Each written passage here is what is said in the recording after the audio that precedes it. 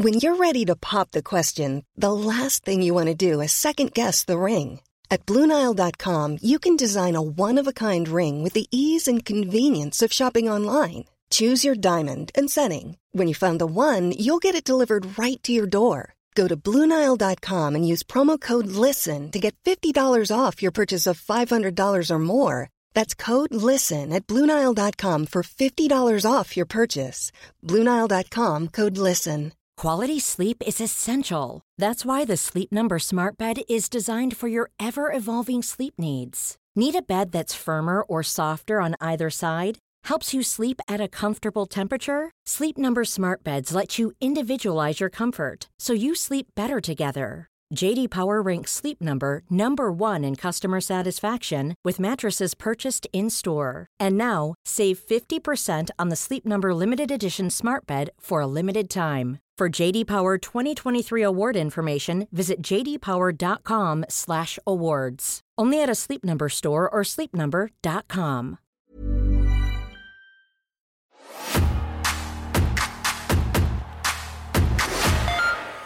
Come on to the Rock Show. Come on to the People's Show. Come on to the premier show, SmackDown. It's November the 1st in the year of our Lord, 2001. Hey, hon, hey! Lou Ferrigno making a debut. Afro Man, Because I Got High. What other song could it be? Is the number one song in the UK. There's not much to say apart from, God, it's a good song, that. It was funny because he was talking about doing a drug. Yes. Steps, Gold Greatest Hits. That album they put out to insist that they are not breaking up. Just before they broke up, it's still number one in the album chart. American Pie 2 is the number one film in the UK. Roger Ebert. He's online. Gave the film 3 out of 4 stars. And also Richard Roper gave it 2 thumbs up and said more laughs than the original. Ooh. I absolutely think American Pie 2 is the best one of the series. Night and Day. This is a weird thing, I thought. A British mystery soap opera produced by Granada TV for LWTV that broadcast this week on ITV until June 2003. The series was launched as part of ITV's new early evening lineup, with an enormous amount of pre-publicity and trailers promoting the series.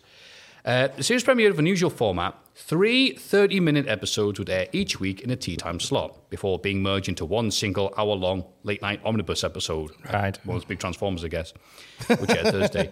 The series did very well until it stopped doing well.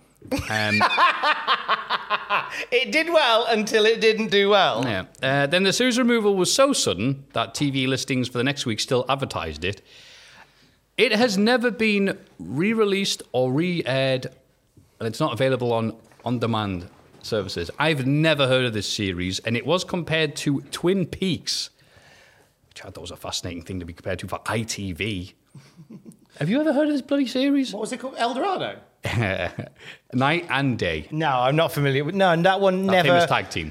That one never crossed my my eyes, which is probably why it never lasted. Maybe you're listening to this and you were in Night and Day. Let us know. Please let us know. October finishes with Aston Villa top of the Premier League for the first time in nearly 3 years. The top 5 is completed by Leeds, Arsenal, Liverpool, and Man Bloody United. Leicester City, still with only 1 win this season, remain bottom of the Premier League with Derby County and Southampton also in the relegation zone. Fascinating stuff there. And then Arsenal... Up the Villa. Don't worry, this isn't that boring. Arsenal suffer a shock 4-2 league home defeat to Charlton Athletic. Oh, go on, Charlton. Oh, this sounds like they're burnt out. Rather like the big game this week, the very first burnout. Very well, like the very first game this week. Yeah. Spies. Spy versus Spy. Yeah. Bonanza Could only do it Brothers. for that one game. Also known as Acclaim's Last Stand. Okay, the only thing they had going until the very end, until they decided to sell it to EA, because they had bugger all else. First Burnouts, it's rather a nice little, this is okay, rather pleasant mechanic that EA then just shoved steroids into and improved exponentially. Yeah, I liked Burnout 2. Burnout 2's a bit better, yeah. Bit better. So you got the crash mode for the first time, and then 3 onwards is EA, and it's all good after that. Rather like Emmerdale. Episode 3038. God, these are One Piece numbers. Charity Dingle is appalled to learn that Chris is drawing up a prenuptial agreement, and it doesn't take her long to realise that Zoe is behind it. Zoe explains that she is trying to safeguard Joseph's inheritance in the event of Charity cheating on Chris again. Womp womp. Charity is further mortified when Zoe tells her that she has a taped confession of the affair. Oh, I've seen that tape. Charity is then delivered a crushing ultimatum. Be a good finishing move, I think. Sign the agreement or risk losing Chris when Zoe tells him everything. I think this is when I started watching Emmerdale with my dad, because they would always watch it and I'd be like, all right. But yeah, the Charity Dingle trying to swindle her way in the laps of Chris. I'm trying not to call him Chris Tarrant, but I can't remember his actual surname. I don't want people to think it's the bloke from Who Must Be a Millionaire. Chris not Tarrant. Yes. Chris McMahon. Because it wasn't that far off, Trish and Vince at the start of 01. So, Coronation Street. I love the soap roundups at the start of these now. It's a popular demand of one person great. asking. Kevin helps Molly tidy the flat as best they can, but it's still a mess. This is what they're leading with. That's your first hour of Raw. What was on Nitro at the time? EastEnders were over there going, all right, welcome to EastEnders. Just so you know, this week on Coronation, on Winey Street, they're going to clean a flat for half an hour. Stay here where this flat needs a clean. What? A Hoover. What? A dusting. What?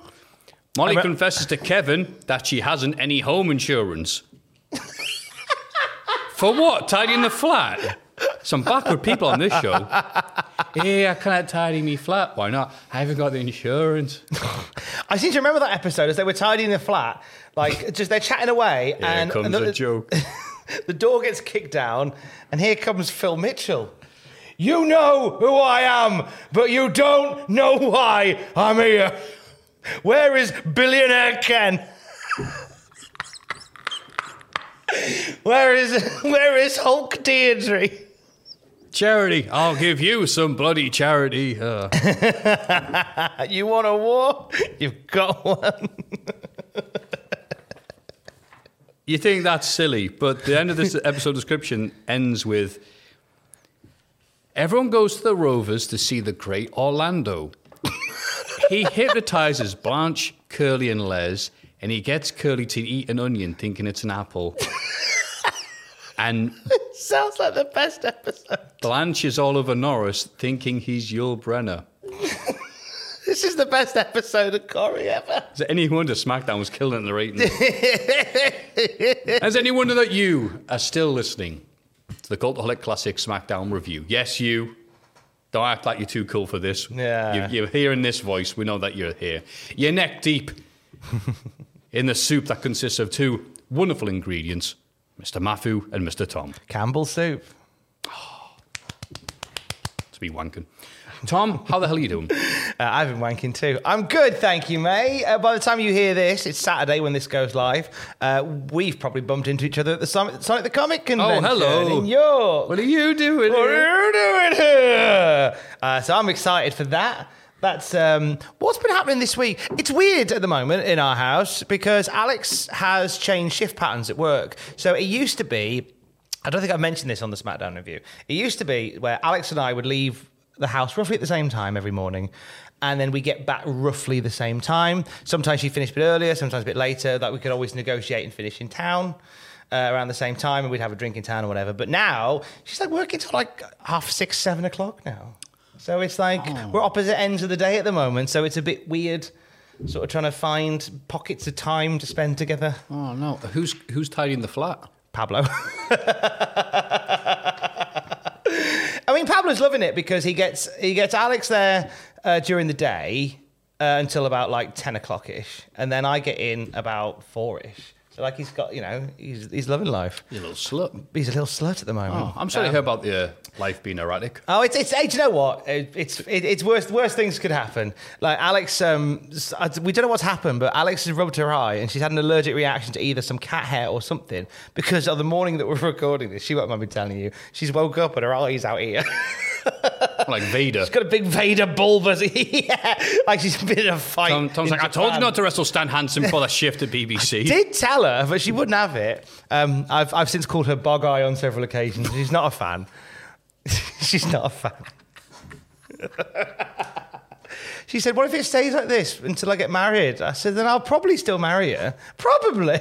Oh, wow. Probably. Just all this to look forward to and more. Oh, she knows what she signed up for. And you know, she thinks she's like, well, I'm off work with my bog eye. I'll listen to the podcast. I'll take my head. Oh, never mind. She would never listen No to this. escape. She wouldn't listen to this shite if her life depended on it.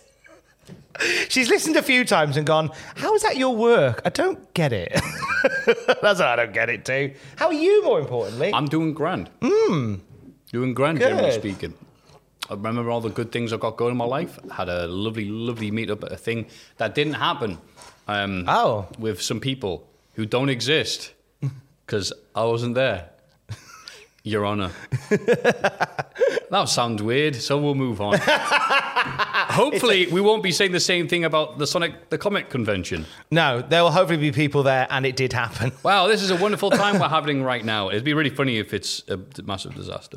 We've got mailbag this week. Oh, fucking hell. We should keep back up with the mailbag. Craig from Newcastle says, Hey. Hi, Craig. Is there someone who has surprised you or anyone who has not been as good as you remembered when looking back on the classic SmackDown review? Keep up the great work all you lads are doing.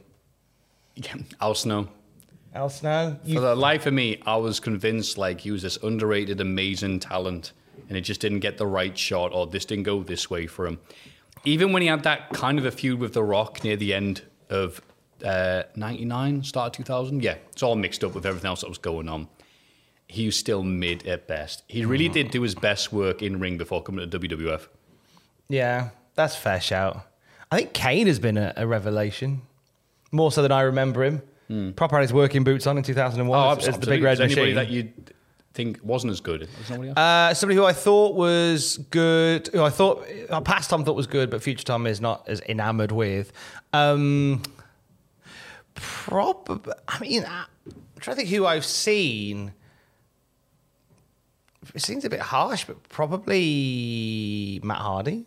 I always thought Matt was a bit more of a grafter, but I don't really have been massively impressed with his charisma at this point.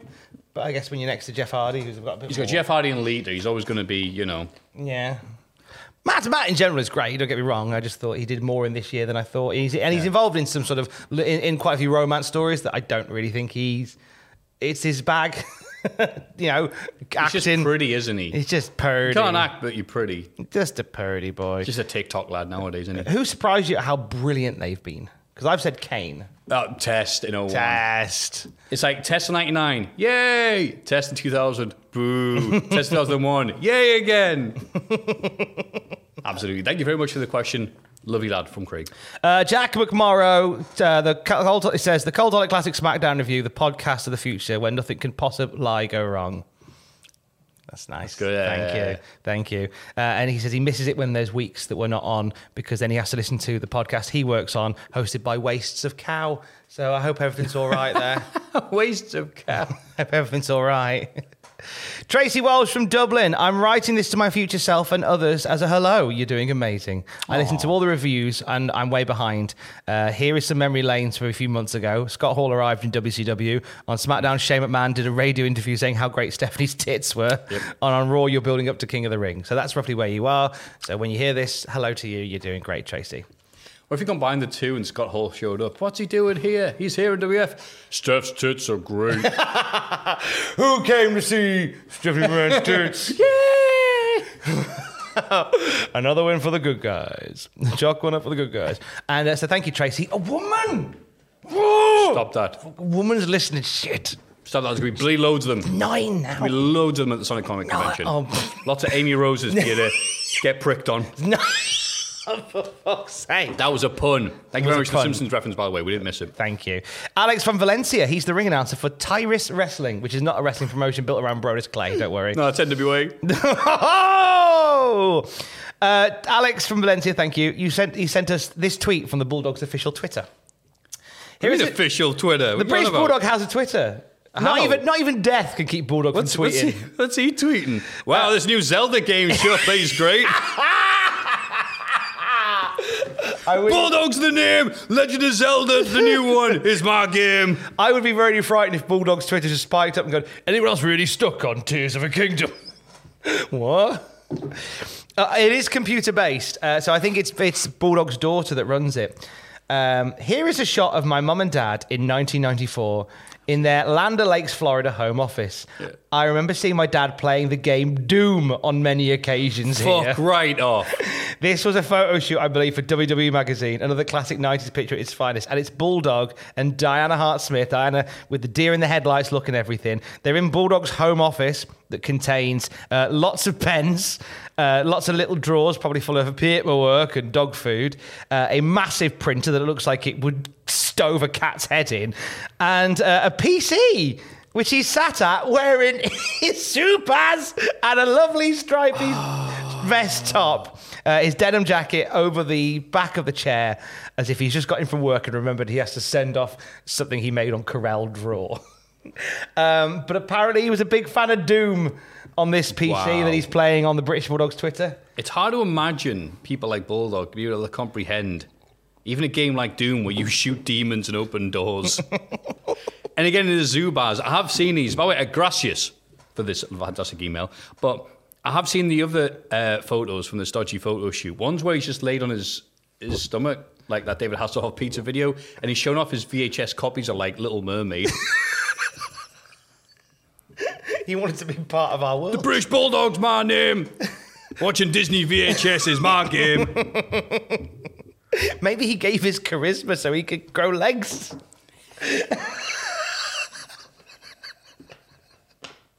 Maybe he. So here's me PC. No, that's mean. That's mean. Bulldog sacrifice signed away his indoor voice for legs.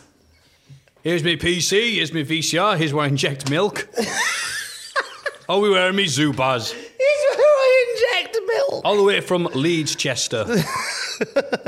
Thank you very much for the email. From the north of England, Leeds and Wiggins, respectively. Here's me pith helmet. And canary. No, it's a canary. Yeah, yelling at the canary. Thank you. All right.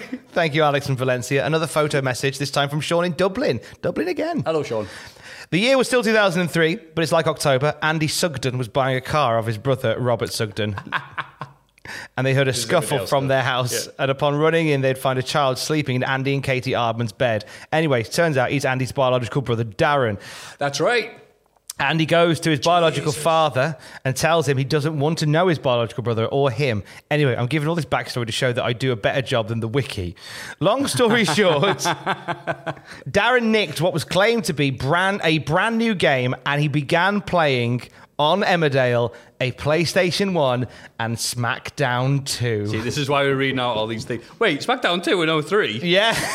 The same game that Len Reynolds bought, saying they were old games on cheap a few months prior. Oh, okay. Yeah. He spent the episode annoying Katie and played it non-stop, but now we can add Triple H to our list of Emmerdale cameos. I promise these are not Mad Libs. And there is a photo that is included from the scene in question of the young lad playing SmackDown 2. And for those who can't see the pictures, it is The Rock versus Triple H in the Armageddon Arena. You know it's the Armageddon Arena because they've just slapped the Armageddon ring logo on the ring canvas, as was the style at the time. Anyway, my question is, if they made a new 2D Sonic game, what would your wishes be for it? Thanks, lads. You're welcome. He listens to a lot of this. Thank you very much, Sean. Sonic Mania, just do Sonic Mania again. Just do that again. Yeah. Wipe my memory and give me Sonic Mania again. Yeah, it's Sonic Mania 2. That's all we ask for. And because I'm sure there's still little Easter eggs. But then Sonic Mania 2, you can make new stuff now. Like, use all the history. And you've proven, the team behind it have proven that they can make new Sonic things that amalgamate perfectly with the old Sonic things. That's right. Just do that, you cowards. Don't give me Sonic 3 on a next-gen console again. I'll fucking kill you. Yeah, and I want a mod that replaces Sonic with Andy Sugden. And Robotnik with Charity Dingle. Don't we all, darling? Classic at cultaholic.com if you would like to say hello. Hello.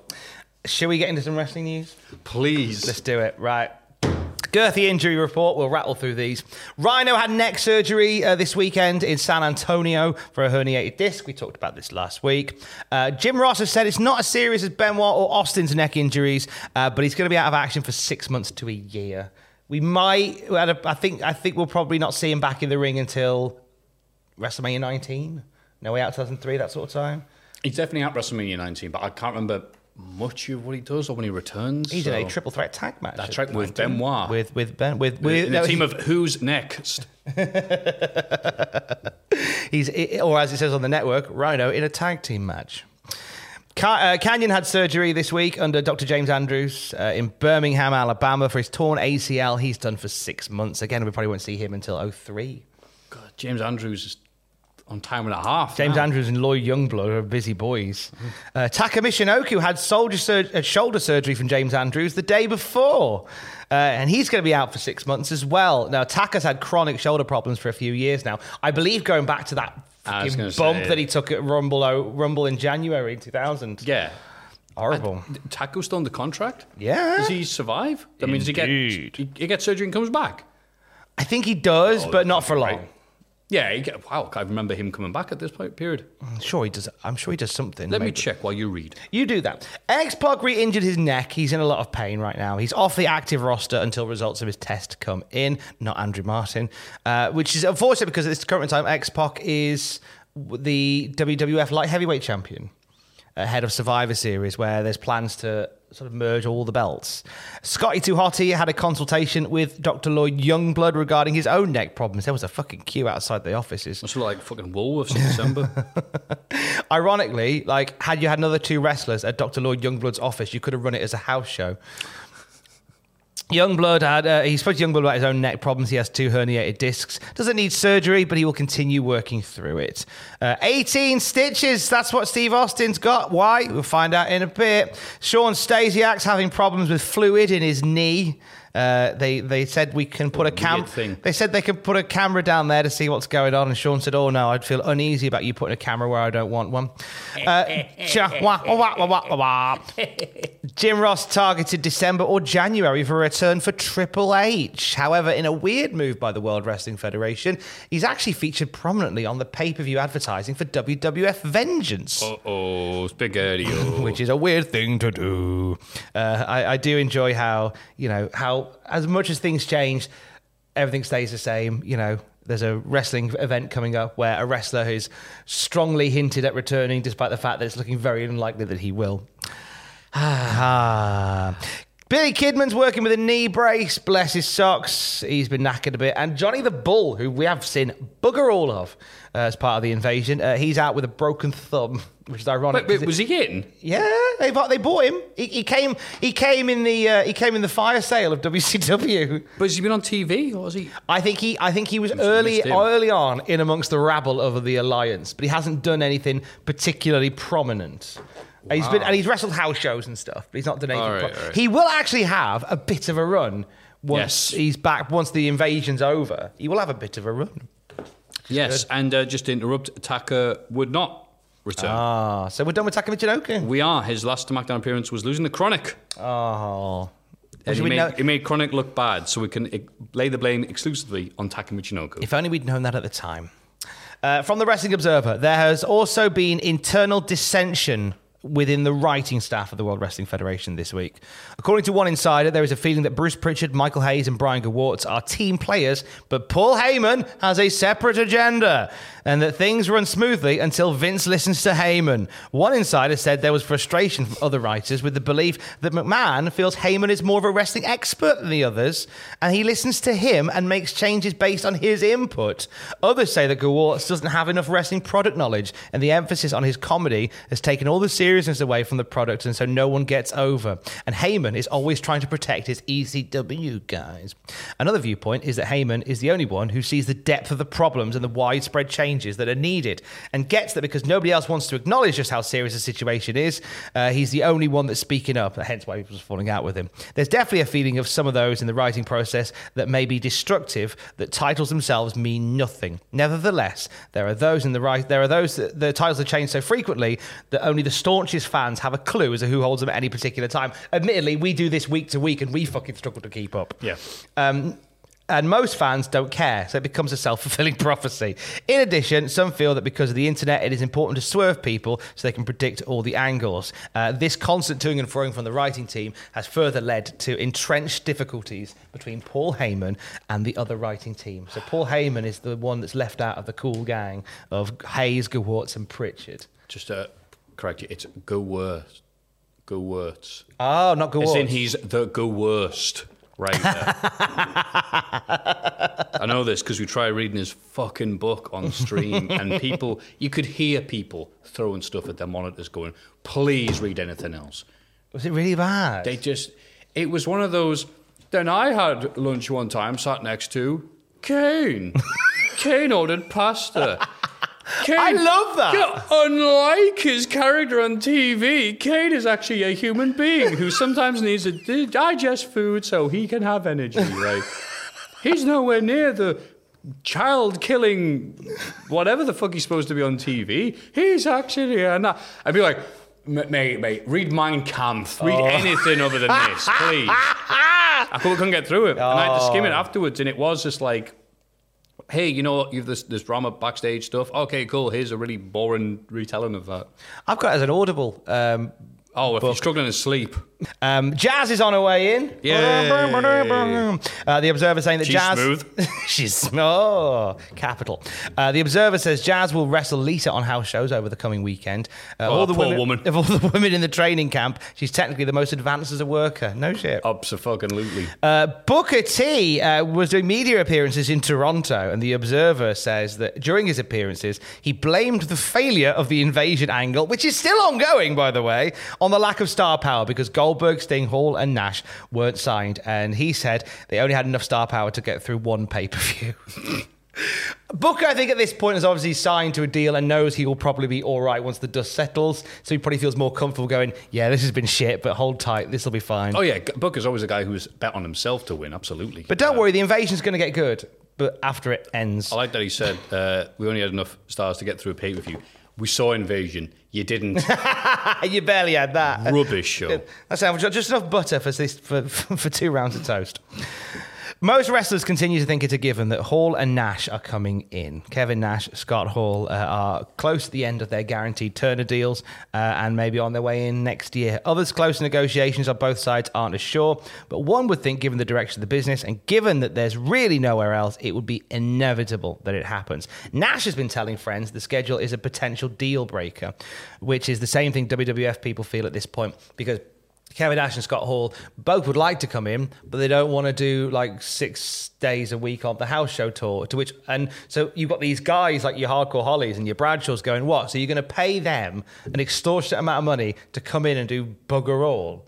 And the culture at this point is very much that sort of level of toxicity, whereby if you're not going to come in and work every day like we do and get paid 10 quid to do it, then you don't deserve to be here. Obviously, that has changed in years to go by. Roman Reigns pops up once in a blue moon, and everyone's pretty fine with it. Brock Lesnar, John Cena...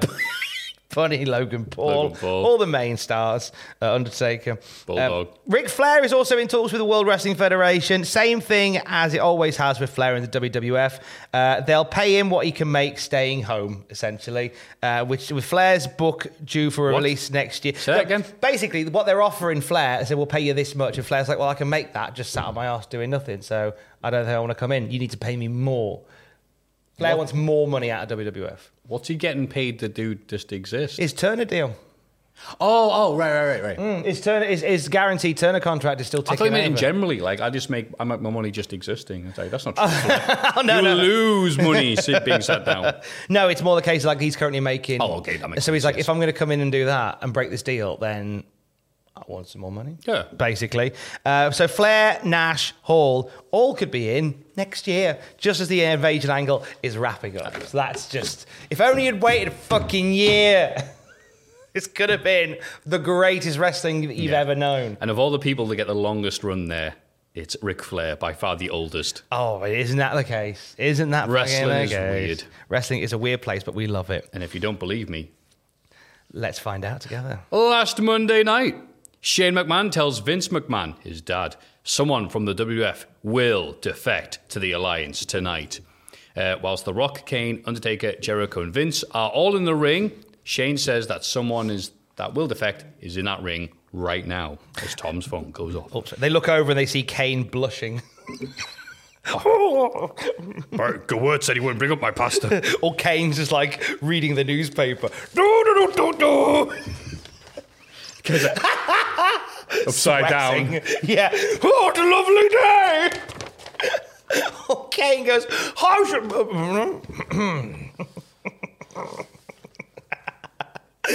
Kane's not good. His phone goes off and it's the Nitro theme. Oh, shit. See, Kane's not good at poker because he's got this tell that whenever he gets a good card, he shits himself.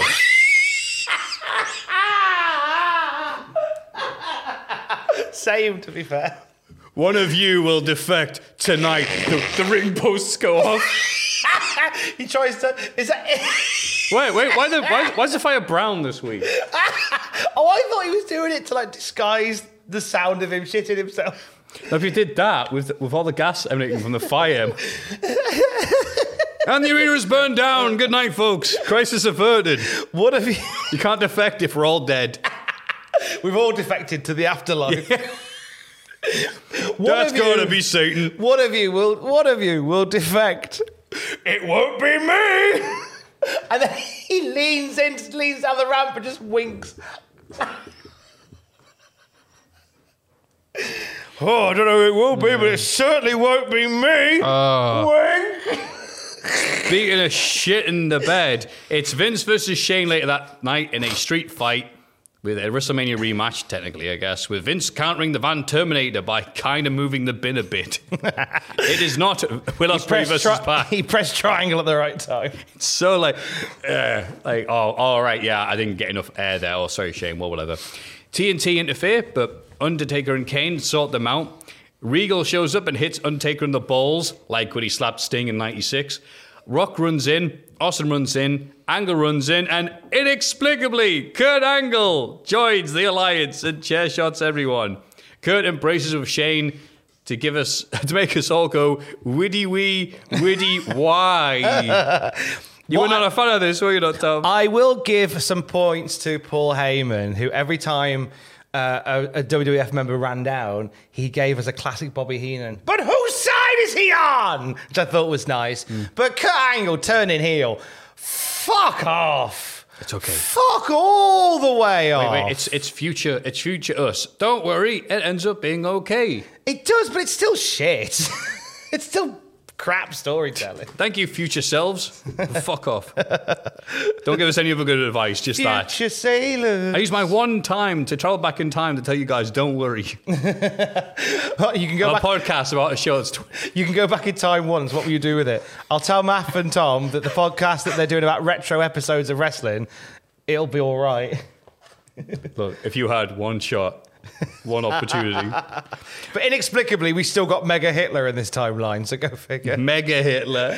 I think they were saying Mecha Hitler like a Wolfenstein or just a really roided up... Mecha Hitler would be fun. Mega Hitler's been doing them reps. It's the old thing, in it, where they say, if you go back in time and you kill Hitler, it'll probably bring about a Mega Hitler that's even worse. Like a phoenix from the flames. Oh shit, Mega Hitler. This is not even my final form. Oh, dear. We're at the First Star Center in Cincinnati, Ohio. First Star, would it be 5 times?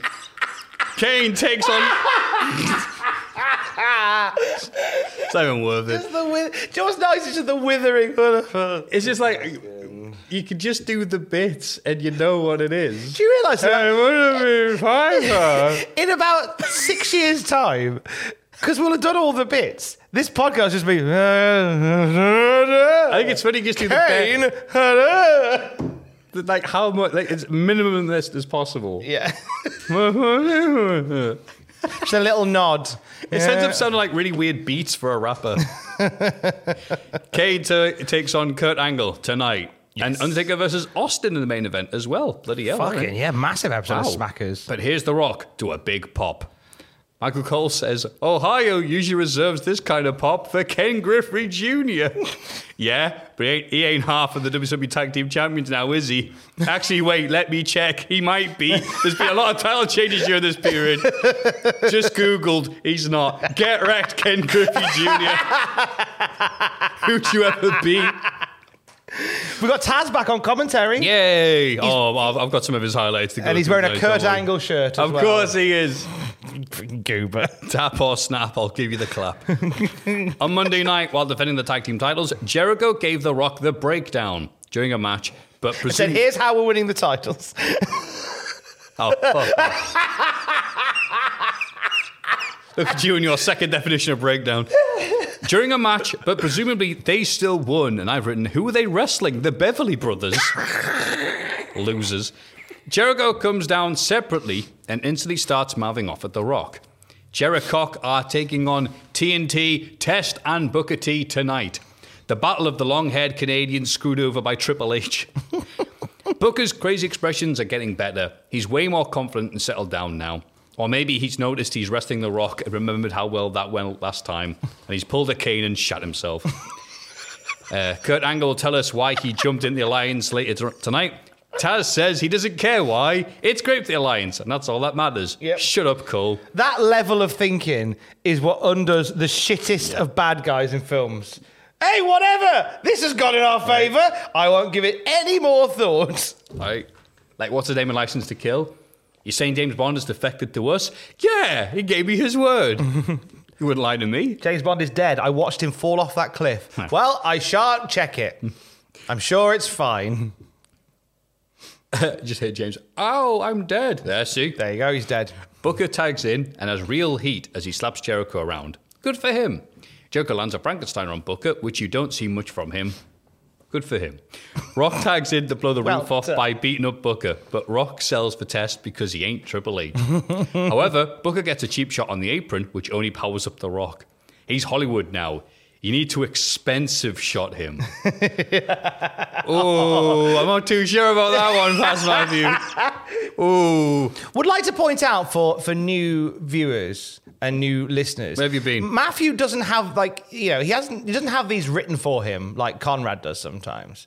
Right. This is like Matthew's writing. Sometimes. Allegedly. Which is good because then when Bruce asks him a follow-up question, what does that mean? He goes, I don't know, I'm scribbling it down here. Immediately passes the book to Derek Sabano or whoever it was. It just says here. And Bruce is like, well, is that it? Is that your defense? What made you decide to push Kron? Sorry, what? Sorry, Kane. It says Kane. Says here. The dirt sheets are lying, are they, Bruce? Gary was never popple in school. Gary was never popular in school. Bread, yeah. Bananas. Chat me up. What were you thinking during this period of time? Chat me up. Why did you stand on light bulbs, milk, and dog food? Why were you eating dog food in October of '86, Bruce? Why did you stand on ring the gas board when you get in? With Matthew's notes, he writes them like weeks ago. And then, life happens, life comes at you fast, and it's like you're reading new notes again. I think it's funnier. I think it's It's almost like I'm playing it up at this point. It is the best part of this podcast. No, Loki's in it. He's not in it until a few years later. Write that down. Tell yourself that in a few years. Test takes over with Jericho having to save The Rock. Booker does his crazy chops in the corner while he does the thing where he pretends he's being electrocuted. I don't know the technical term, but he looks like he's having a lovely time. He's really exaggerating like that. And crowd are like, yay, he looks mental. He's great. The Rock locks in the sharpshooter and crowd pops big because it's November, but Test knocks him down. Rock's been beaten up for a while, so he finally somehow, someway, drags himself to Jericho's corner and somehow bravely tags in Jericho, who doesn't turn on him. Oh, Rock was dragging his body so dramatically, it's like he spotted water in the Sahara Desert. So I was sure that was the time Jericho was just going to kick his head in, but apparently not. Jericho cleans house and locks in the walls on Test, but T knocks him down while insulting The Rock. Rock is so mad he tags himself in via slapping Jericho.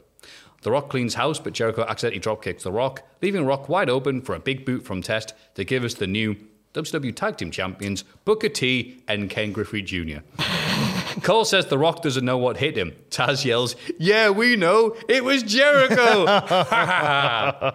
Jericho and The Rock stare off with The Rock trying to walk away, but Jericho stops him. And it's on, baby, with The Rock delivering a rock bottom to Jericho. Taz yells, "Yeah, that's the WWF way. Go ahead, tell on each other." Because Lord knows we can't fucking beat you, so hopefully you can beat each other.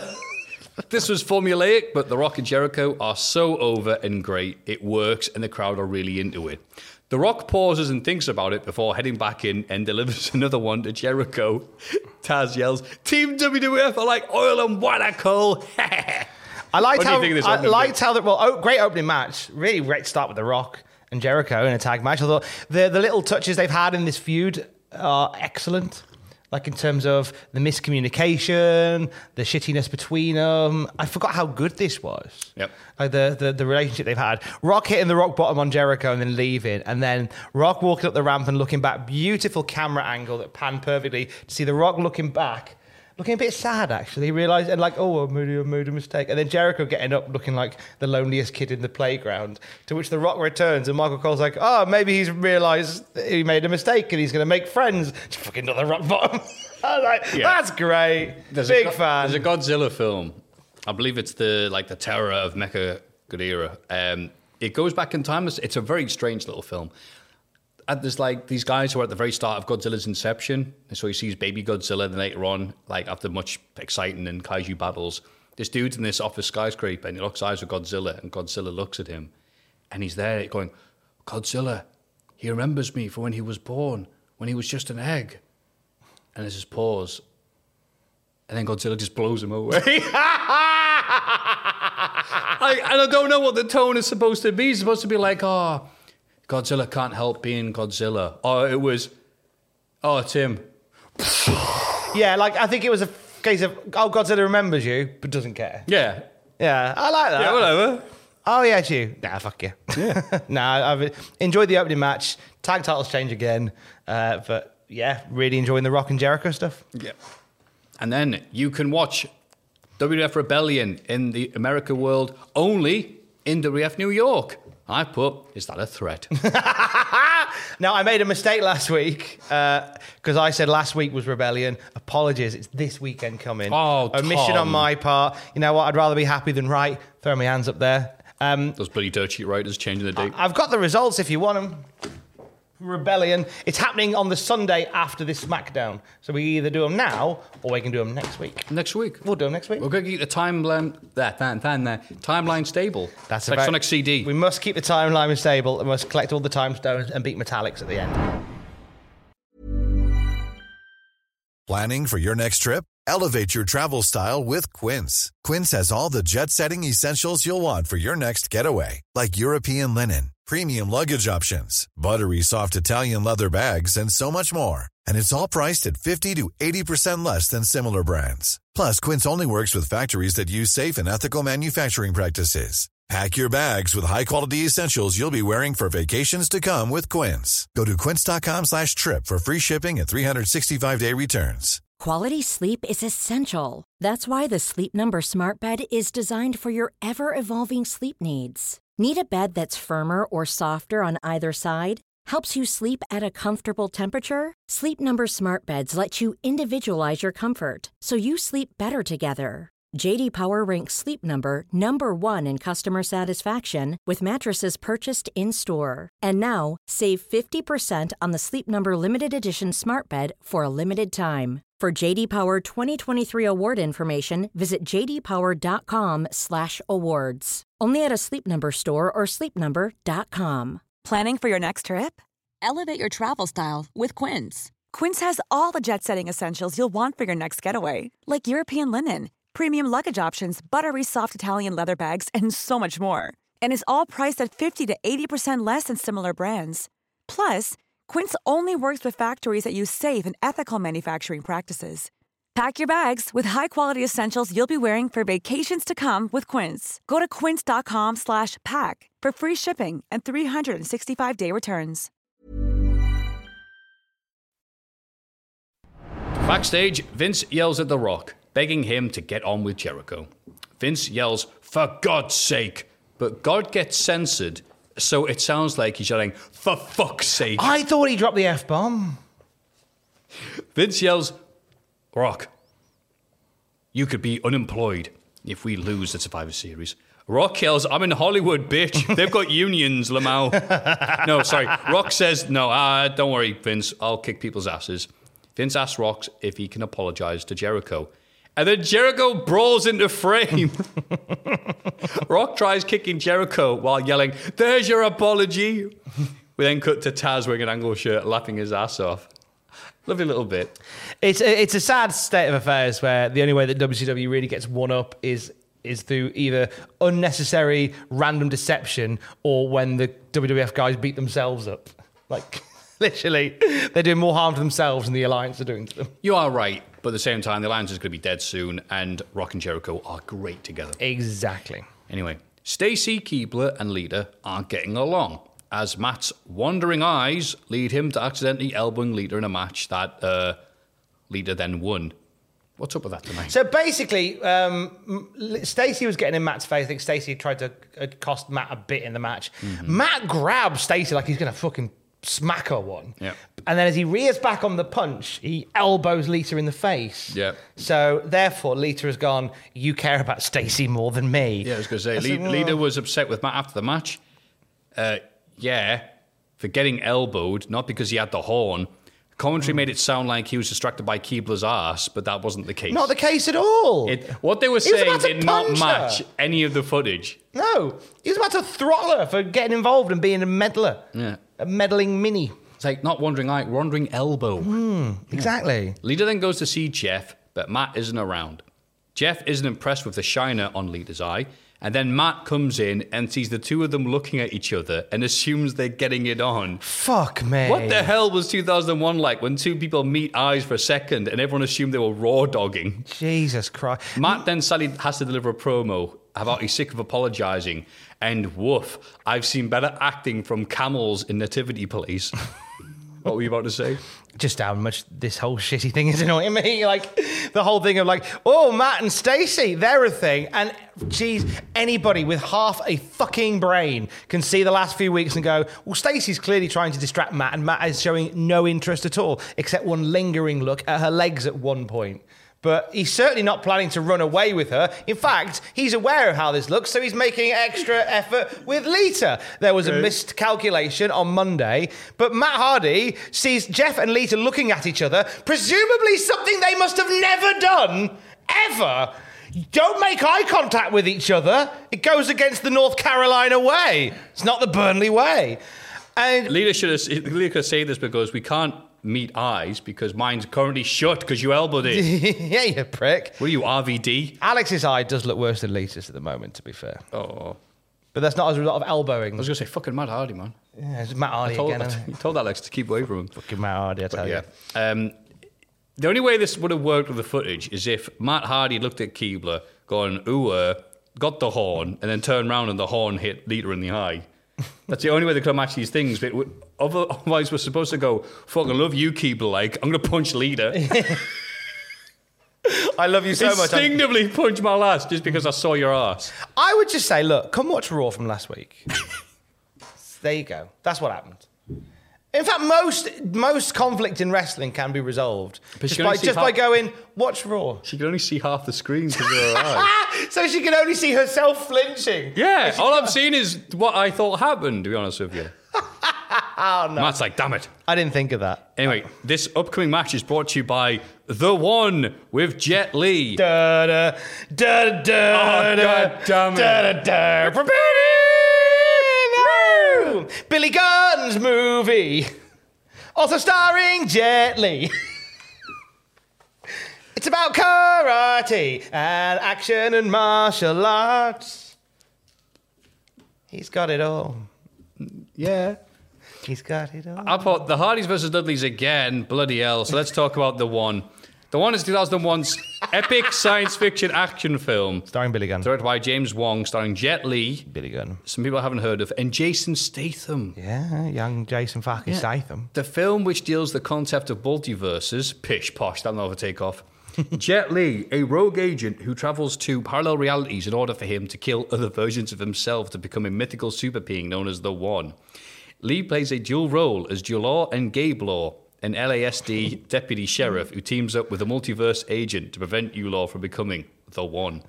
Roger Ebert gave the film 1.5 out of 4 stars, calling it brainless, high-tech action without interesting dialogue, characters, motivation, or texture. Robert Cole of Variety said the combo of cheesy effects and martial arts results in something that's martial artless. Martial artless! Oh, that's good. Fantastic. Originally, the film was to have starred Dwayne "The Rock" Johnson before Lee assumed the lead role. However, The Rock got attacked by Jericho, couldn't make it. yeah. Sorry, I've got defended of 2 tag team titles, including Samuel L. Jackson, were declined, and so Jet Li took it on. Oh, so The Rock said no. Oh. So but then this is the guy that said yes to like the Tooth Fairy and the game plan. The very successful Tooth Fairy game plan. Were they successful? Absolutely. Well, I stand corrected. For a while, The Rock was like #1 guaranteed actor, and until Black there was a part. Of course, if you ask The Rock now, he'll still say that is true. There was a bit in time. There was a portion in time in like the early teens where like he was considered in Hollywood the reboot king. If you wanted to reboot a franchise, you just get The Rock involved. Jumanji, G.I. Joe, yep, Rampage, Fast and Furious. Yeah, Rampage. Jeez. Like if you wanted to reboot a franchise, Spy Hunter, lob The Rock in it. Spy Hunter. Anyway, don't let this distract you from a 6-person tag match with Lita apparently able to moonsault Devon Dudley with referee allowing it, rather than usual. It's a man. Get a woman out. Blah blah blah. Stuff. No, and they're very open. They're very chill about stuff like this at the moment, aren't they? Yeah. Stacey, the tomato of Dudleyville, according to Taz, he said it. She's a tomato. I don't know where that was going. Because she's ripe. Tags in to do the leg. Tags in to do the leg choke in the corner, making her look like Great Khali. Her doing a leg, she could probably like tag in one corner to Devon and still be doing that leg choke. That was her big move, wasn't it? That big move was doing the leg choke. Just do your one move and tag out. The crowd would cheer. Like Andre the Giant in '92. Lita drags Stacey around as something watchable, which is impressive for this period. It's also more interesting than the Dudleys versus Hardys, yet again. Sorry, but at this point, no one. I was done with this match, and yes, I absolutely was. Devon tries to get a table, and Jeff drop kicks a table into him instead, before spanking Stacey, all legal. Taz tells Cole that if Cole had a butt, that would hurt him too. Taz just knocks on. He says, by the way, Michael Cole doesn't have a butt. If I have a bum... If you had a butt, that would hurt you. So he doesn't... So... The implication is Michael Cole doesn't have a butt. So how is that a dig? Yeah, you haven't got a bottom. You buttless man. Okay. Devon pounds away on Jeff. How am I sat down? Well, Taz says, if Lita focused on her personal life more than that, maybe Matt's eyes wouldn't be wandering so much. I put this show as Miss Taz. Matt gets the hot tag and Taz says, Matt's got his hormones in check as he clears the ring. Lita and Stacey can't fight out of the ring as the Hardys double team the Duds. Lita Frankenstein is Bubba, but then Bubba gets shoved off the apron, accidentally by Matt, after an Irish whip from Matt. Jeff attends to Lita, leaving Matt open for a 3D, and yes, the crowd realizes the 3D is coming seconds before it occurs, giving us that great 3D. The Hardy storyline went nowhere, but was made better by Taz.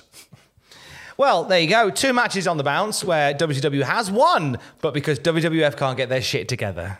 Womp, womp. Womp, womp, womp. And here is Kurt Angle to tell Tom directly why he turned on the WWF. Angle says, people have been asking him, how could you do this to your country? Angle says he's still their Olympic hero and a winner. Kurt's accomplished more than Undertaker has in 2 years than he has in 10.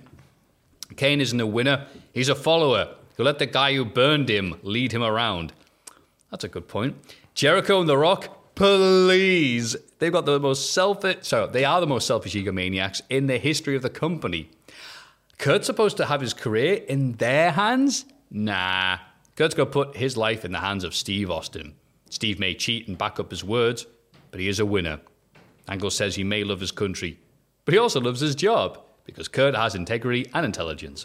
The camera then pans back to reveal Austin and Shane by his side, and Austin ends this by saying, Kurt, I'm proud of you. Ooh. And Angle, instead of like slapping Austin on the shoulder, slaps the WWF title. Yeah. So that was a nice little touch. Now, at the time, 16-year-old Tom was like, or 17-year-old Tom was like, Daddy, where do babies come from? Daddy! 17-year-old Tom was like, why don't girls like me? Sorry. 17-year-old Tom was like, but nobody likes me. What was 17-year-old Tom doing? I think still trying to awkwardly ask out Heather Wilson in his science class. But 17-year-old Tom was also talking about Kurt Angle and how Heather Wilson in science class. Nah, she didn't like wrestling talk. But he at this point did my head in because like he was there going, I'm a winner. I used to be with the winners. The Alliance have lost consistently all year, and my anger has changed over the years towards this. Like not so much not towards the anger, but more towards the modus operandi of the players involved. And Angle joining the Alliance was shit. Right, because they're crap. Obviously, we know where this goes. You know, there's the story of the mole and stuff like that. And I won't give too much away. And then with that to that end, why did the Alliance just happily accept that Kurt Angle, who has been trying to abolish them from the beginning, suddenly goes, I want to team with you, and they just go, cool, fine. Because they need all the help they can get, Tom. There is that, but it's also like they just so willingly accept it without question. I'm not a fan, but I didn't like it. But then it's like, okay. They got me with this one. Yeah, so. they absolutely got me with this one. And you know what else we're going to get? Kane versus Kurt, which is up next, and it's sponsored by. Wait, this can't be right. The match is sponsored by Clearasil. For a Kane match? Come on, man. There's no need for that bullshit. Just put some Clearasil on it, burn victim. That'll clear it up just fine. Honestly, if Tom did something that bad, he'd get kicked off the radio. Kane clears the ring of Kurt's injustice as crowd chants, Angle sucks. Kurt delivers a sweet German on Kane like it's a very normal thing. Kane's a very big lad. Mm-hmm. By the way, Kane's elbow is wrapped up yet again. Just put some Clearasil on it, Bernie bro. Bernie McGee. Kane is getting wet wiped in the ring, so he decides to brawl in the crowd, which makes sense. Except Austin shows up to share shot Kane's ankle. You know, that ankle that isn't taped up. When his bloody elbow is right there. Undertaker chases Austin away in a dramatic moment for 2001 Undertaker. Before Kurt works on Kane's ankle like it's a Warhammer 40k figurine. Warhammer. Kane somehow counters with an enziguri, then delivers multiple rolling suplexes. Like Eddie, with a bad ankle. Kane Guerrero. Crowd politely applauds. Kane 01 was built different. Latino heat. Dum Burn then decides to try a top rope clothesline right onto his crispy, crunchy ankle. So by the time he goes for a choke slam, Kurt is able to cover quite easily and go for the ankle lock. No way. Kane throws him off with one leg, with Kurt bumping across the ring for it, and Kane managing the choke slam. His ankle is killing him though, but he's still able to try his own damn ankle lock. That doesn't work, so Kane attempts a bloody tombstone, but Angle is able to roll that into an ankle lock. And that isn't the end as Kane rolls, but Angle holds up this time and holds onto Kane like a Brock and Bronco. Crowd is going nuts as Kane mashes the pad towards the ropes. Kane tries, but eventually has to tap out with Kurt holding on. What the hell? This was a sweet match of Kane 01 back to being the best dude. Fuck test. Absolutely fantastic match. And I believe the first Kane tap out ever. Ooh, I haven't thought about that. I think this is the first time that Kane taps out. Maybe there's a Benoit match there somewhere. Yeah, you know what? I think Kurt Angle... I think he taps out here, and then he'll tap out again at WrestleMania? No, X8 has a really crap finish with the roll through. Oh, does it? Yeah, because they tried to recreate this and it didn't work, sadly. But yeah, I've heard that. I've been told about how good this match was. I've never seen it myself, so I was very happy to see it in full. Really good. And just energy from the start to end. Brilliant. Yeah. Lovely stuff. Fucking great. Kurt Angle, always great. And I said, 01 Kane, as you said, built fucking different. Yeah. Built fucking different. And the only way to follow that amazing match is with William Regal backstage, being welcomed by Tajiri. Mush, mush. Regal says, aye, mush, mush. Willie puts over Tajiri and says he was proud putting him over when he was in the WWF. So, still proud of him. So he's going to offer him an alliance position.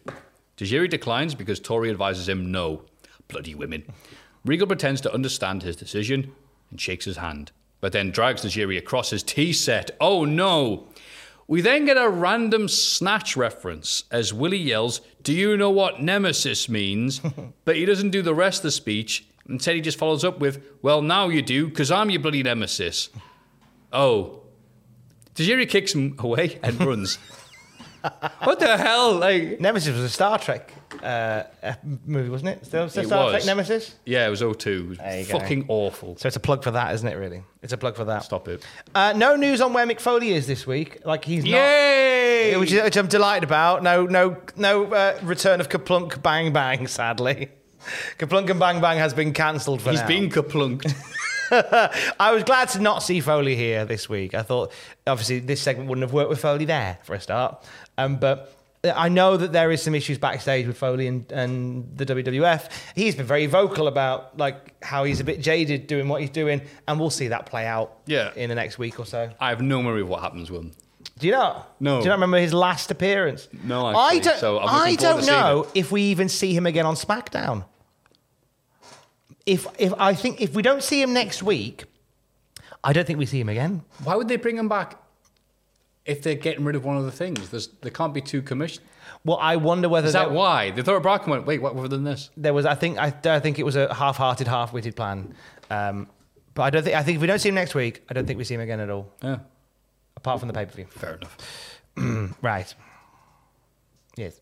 Yeah. I'm just imagining Mick Foley he would have made that segment better. He would have showed up with a plant and goes, "Look, Regal, it's Mick Foliage." He'd offered Tajiri a game of Guess Who. Oh, that'd be good, because he was like, "Mankind? No. Dude Love? No." That's not that bad, actually. Well, damn it, I hate that. Austin is proud of Kurt, and here's Kurt to say, "Hey, you're talking about me, so I'm going to show up." And Austin's like, "Well, that's nice." Austin is so proud of Kurt that he gifts him a Steve Austin hat. Kurt Angle goes, "Yay, I'm a son of a bitch. This is awesome." Austin then gives him his medals back as he had them fished out the river. Oh, I did wonder about that. Oh, he put a brick and he threw it in the river.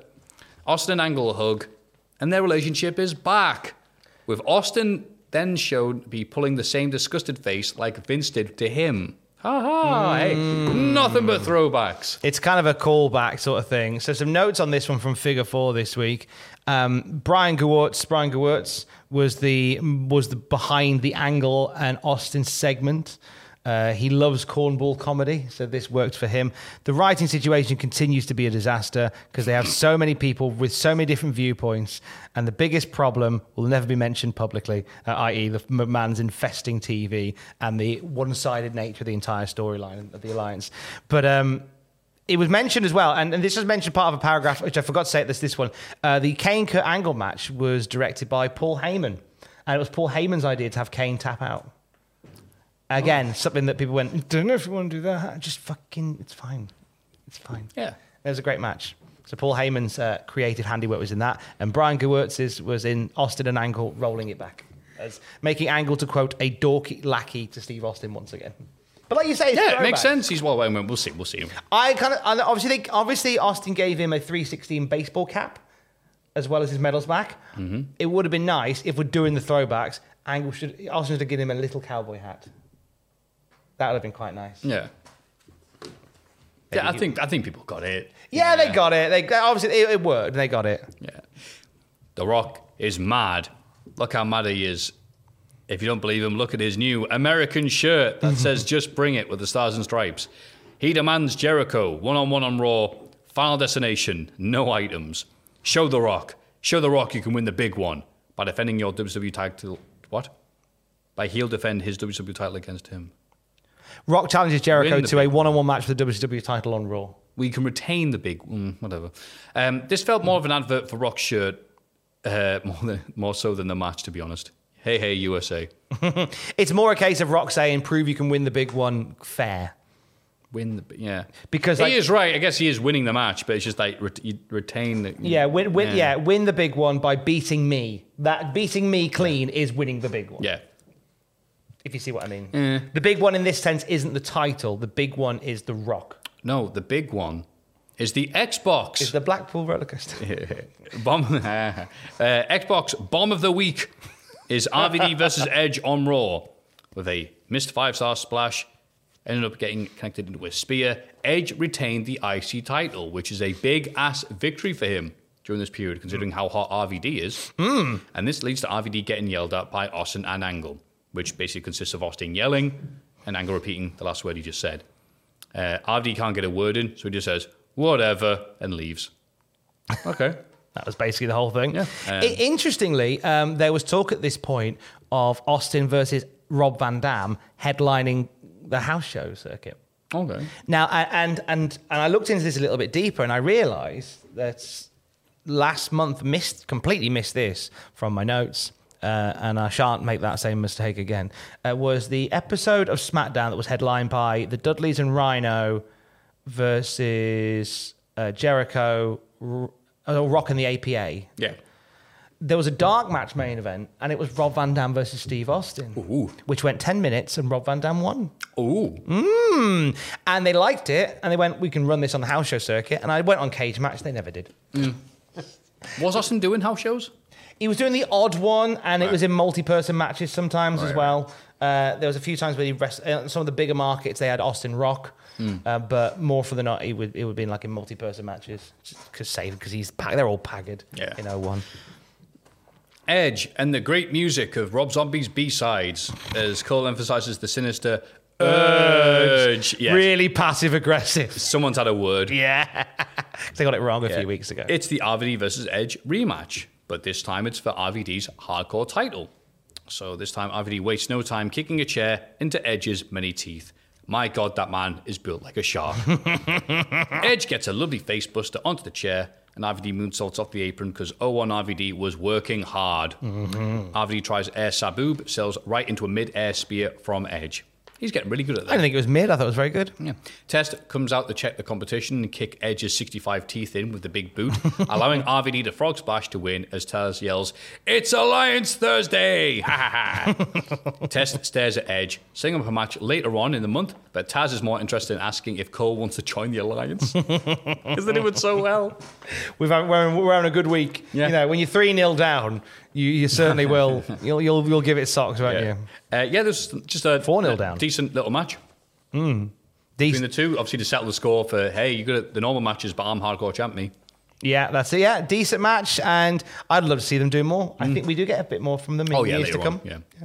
Jericho responds to Coachman by saying, "No offense, but I'm going to go tell The Rock personally what I think about him." And after the advert, Jericho walks up and punches The Rock. Like Homer hitting Lemmy at work. It was great. Just walked straight up to him and just said, "Hey, bang." Rock gives Jericho a shoe-in. You may say he lugsed him in. The lugs of death this week. Before you get into the lugs of death. No. Pause it. Actually, Jericho got a fair bit on The Rock here. Rock got beaten up and left onto a table, and the camera cuts away, and as the camera's cutting away, the table gives way, and The Rock just collapses the table in the dressing. I didn't catch in that. A lovely little Botchamania style. I was too busy writing lugs things. The lugs! Regal hitting Tajiri. Lugs! Righty-tighty, booty-loosey. Well worth it, right? I'm amazed they're still sponsoring. Like, I thought this joke would have gone by now, but they're still here. They're in for the long run. The lugs are here for the long lug. Long distance running. Long distance running. And it lugs through muddy terrain. Regal comes out to a weird version of his theme that isn't the more famous evil tugboat theme, I called it, no one. Yeah, it's not the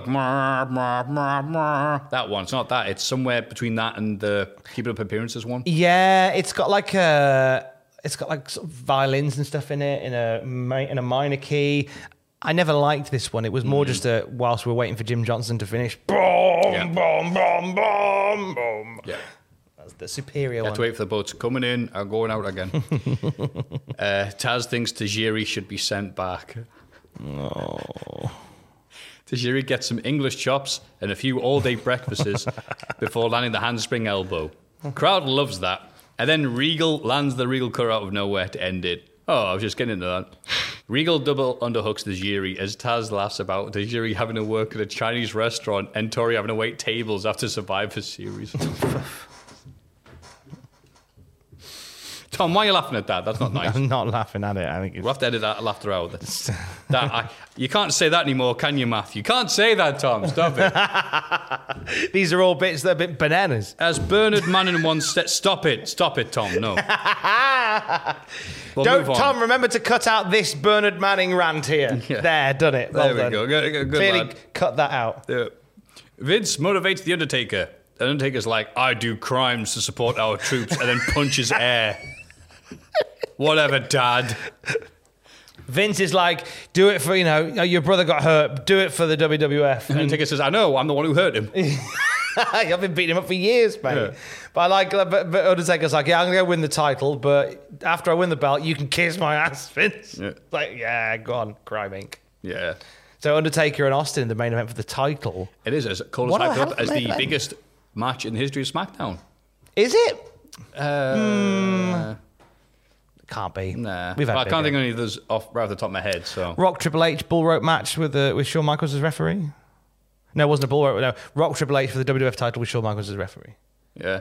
I'd argue potentially. Triple H versus Bulldog with Rock as guest ref. Oh, it doesn't matter if the Rock counts to 3. And gives it that. The sliding people's elbow. Beautiful. Yeah. Go out, title shot. The Buried Alive tag match. He went home to play. Undertaker can't even walk. Oh, God. Yeah, Big Show and Undertaker versus The Rock and Sock. Yeah. Oh, see, there's been some bangers. Yeah. Let's see if this is one of them. Oh, no. I should have written my notes. I said, Cole has hyped this up as the biggest match in the history of SmackDown. I don't know. Godfather versus Viscera over feuding pimp services is up there. I forgot about that. Rest in peace, Viscera's GeoCities website for his pimping service. What a storyline that was. Oh, man. Steve Austin Pearl Harbor's Undertaker as he's rolling in his mobility scooter. Austin then tries to start the bike, but he needs Blue Chew as he can't get it started. So Undertaker beats him up trying to ride his old woman. No, not Sarah Nectar to his bike. Undertaker, I'm not impressed. Undertaker then tries to run over Austin, so Steve dives over the guardrail. Austin and Undertaker brawl like it's 98. Punch, tired, kaplunk, bang, bang. They roll in, and now the title match starts. Undertaker delivers Old School to a big pop, so he just does it again. Old School 2, even older. Austin escapes the last ride as this crowd is popping big for everything. It's already better than any of the 99 or 01 matches. It's so much better. A sign pops up on the hard cam held by a kid in the crowd. It just says, "Who's next? World Chump Wrestling. Toxic wrestling fans strike again." And somebody else probably in the crowd holding up a sign saying, "Fantastic Dizzy is overrated." That American's like, who? Now the English people's wiped away a single tear. Austin tries running away, so Undertaker chases him back. Cowardly Austin is so great against Undertaker. That's why this match is probably rocking so hard. Austin attempts to use the title on Undertaker, so he big boots him. Undertaker grabs the title, so Hebner tries to get it off him, leaving him open to a stunner, but Undertaker rolls outside to take a breather. But Austin continues with his Austin offense, with Undertaker then able to recover and deliver snake eyes and a big boot. Bloody hell. Undertaker manages to accidentally hit Hebner. Yeah, I'm sure it was an accident. So Austin wails away with a chair. But Austin goes up top. What? So Undertaker hits him with a chair to knock him off and to set up a loud-ass chair to their head as Austin bleeds everywhere. Undertaker sets up a choke slam. It connects. 1, 2. Oh, here's Kurt Angle to cause a DQ. Ooh. Man, that was a sweet Undertaker versus Austin match, considering these dudes had many rotten matches together in their career. Shane McMahon shows up with booze, as even Kurt Angle drinks it. It's not milk. No, Kurt. Oh, no. The biggest heel turn of all is Angle on the dairy industry. No, and I just put sweet ass SmackDown, and indeed it was. It was bloody a great hell. show. Wow, where did this come from? Great main event. It's almost as if the WWF being in jeopardy has created some really fun matches and moments. Yeah. Can't be a coincidence. Taz commentating great matches. No Foley ruining up William Regal segments. It was great. It was a great show from top to bottom. Rock in the opening match with Test and Booker T in there. WWF now, for the first time in ages, feel like they're against the ropes here. Yeah. As they but they could have played this so much better over the months. But I'm glad that they're at least trying to redress the balance in the weeks to come. Steve Austin required 18 stitches after that match with The Undertaker. He got busted open quite heavily there. God, he's just all stitches at this point. He's just stitched up and bandaged up and made of iron filings and metal poles. It's one of those teddies that you stay as a kid and then you 20 years later you still got it and it's just like, oh, I remember you. And it's like, you don't even resemble what you once were. So mangled and crusty. Like Jack Skellington's lass from Nightmare Before Christmas. I love you, Snoopy doll. That's what he looks like now. Something you remember from this episode? Ooh. I think that stupid noise I just made. Sorry about that. That's my thinking noise. I would like to say Kurt versus Kane, but I didn't see it the set. So I didn't see this one then. Bollocks. I think it was something else. Oh, okay. So I remember Kurt joining Steve. Yeah. And then getting back together. I remember the angle. That must have been shown on Heat or one of the recap shows on Sunday or something. I think they would have showed it on Metal. Yeah, there we go. Metal works. I remember Angle's explanation behind the blue screen and being annoyed about it, as I said earlier. Like, they're the losers. Why are you joining them? Makes no sense storyline-wise. And I remember the pan out as well and having Shane and Austin there. That's good imagery, that. I agree. What did you forget? Obviously, if you haven't watched it, then... I was going to say, Kurt versus Kane, I recommend the fuck of it. Anybody who wants to watch bits of SmackDown, or just watch it vicariously through us, I guess, but just imagine it being a great match. But I forgot Undertaker and Austin rocking that hard. Because they didn't. Their best match was 97, maybe SummerSlam 98 at a push. It's a bit wonky. But this ruled. I forgot Kane tapping out. I knew he tapped out. I knew he tapped out in the match against Angle, but I didn't think it was this particular night until I was watching the match. And then he's in it for ages, and the hand's there. And I think, this is where... And Kane really angrily goes, like he's scuppered. I like that. Kane of 2001, a very different beast. And we love to see it. We love to see it. We love to see that SmackDown, by the way. That was a good episode. Yes, it was. Enjoyed the shit out of that. That's great. I hope we enjoy the shit outside the comic. That we are at right now. We are at right now, and then maybe you'll come along to North Wrestling, let the cannons fly for on the evening. Bang, bang, kaplunk. Bang, bang, kaplunk. That's what that noise cannons make, right? That is... Who's going to be there, Tom? Bang, bang, and kaplunk. Already announced at time of recording, we will see Boisterous Behaviour defending the tag team titles for North Wrestling. We will see Liam Slater defending the North World title. At time of recording, opponent to be announced. I imagine it's out there by now, but I won't say it just in case. The Ultraviolent champion, Clint Margera, is going to be there. Amir Jordan's in the house. Before he goes to Canada. And say his name, he will appear. The Impact Wrestling Digital Media Champion, Joe Hendry. There's more champions there than is on bloody SmackDown. I know, bloody. And many other names as well. northwrestling.co.uk. If you miss it, you can watch it back on Fights Plus. With myself and Vader Scott doing commentary. Vader Scott, bloody hell. The bloody Vader Scott. So that's nice. So that'll be on there as well. But if you're not, come along and see us at Anarchy Brewery on tonight, Saturday night. If you're in the Northeast area, come and say hello. Well, I assume Vader Scott was doing the big show. She's doing the big shows. She's doing all the big North. Oh, sorry, they're all Every big. North show is a big North show, Matthew. Yeah. Oh, okay. I didn't know that. Oh. I said that in the same cadence as a succulent Chinese dinner. For some reason. That's how we end the episode. Well, that's us. Goodbye. Goodbye. Actually, to end the episode, to play us out. Oh, okay. We have a song. A song? Yes. Email came in from Michael Staley. Hello, Michael. Hello.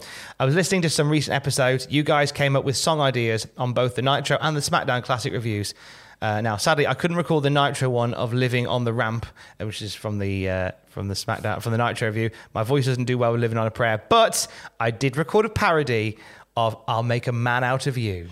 Yeah. Inspired by your discussion of Kane during the No Mercy watch-along. I hope you enjoy my shoddily edited work. Oh, I'm so happy someone listened to that. We will enjoy the shit out of it right now. Michael Staley playing us out. He is at Matthew Gregg on Twitter. I'm at Tom Campbell on Twitter. Together, We're at Cultaholic on Twitter. Don't forget to join us. It's not me who's cheating on you. Love you, bye.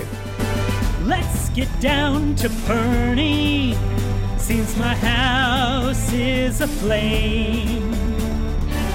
Think I know who done it. My brother's to blame. An infernal match has been assigned, and you can bet when I am through, you'll see me burn a man on pay-per-view. Knocking at the front door, Stupid Kane is here. If we're really lucky, Cool Kane will soon appear.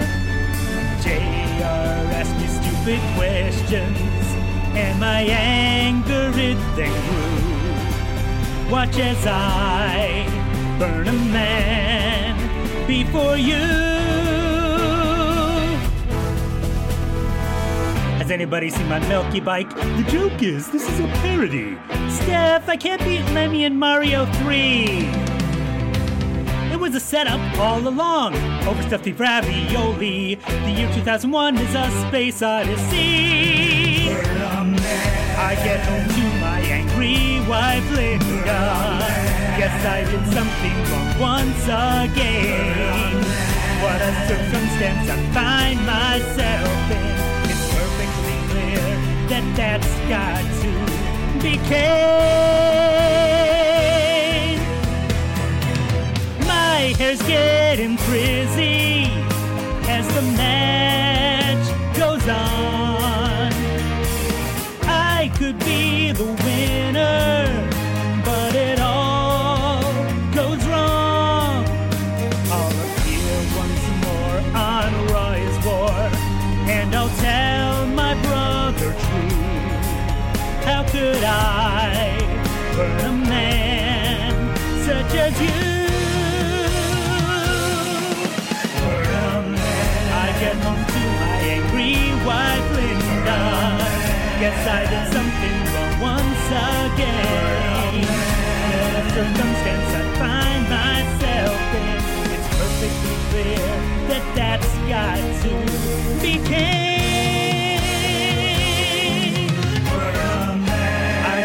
To my angry wife Linda, guess I did something wrong once again.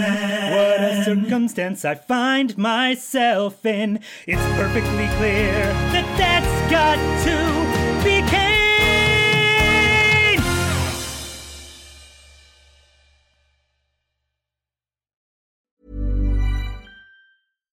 Hi, I'm Daniel, founder of Pretty Litter. Cats and cat owners deserve better than any old-fashioned litter. That's why I teamed up with scientists and veterinarians to create Pretty Litter. Its innovative crystal formula has superior odor control and weighs up to 80% less than clay litter. Pretty Litter even monitors health by changing colors to help detect early signs of potential illness. It's the world's smartest kitty litter. Go to prettylitter.com and use code ACAST for 20% off your first order and a free cat toy. Terms and conditions apply. See site for details. Even when we're on a budget, we still deserve nice things. Quince is a place to scoop up stunning high-end goods for 50 to 80% less than similar brands. They have buttery soft cashmere sweaters starting at $50, luxurious Italian leather bags, and so much more. Plus, Quince only works with factories that use safe, ethical, and responsible manufacturing. Get the high-end goods you'll love without the high price tag with Quince. Go to quince.com/style for free shipping and 365-day returns. For all the wrestling headlines in just 10 minutes, search Cultaholic Wrestling News on Apple, Spotify, or wherever you get your podcasts from.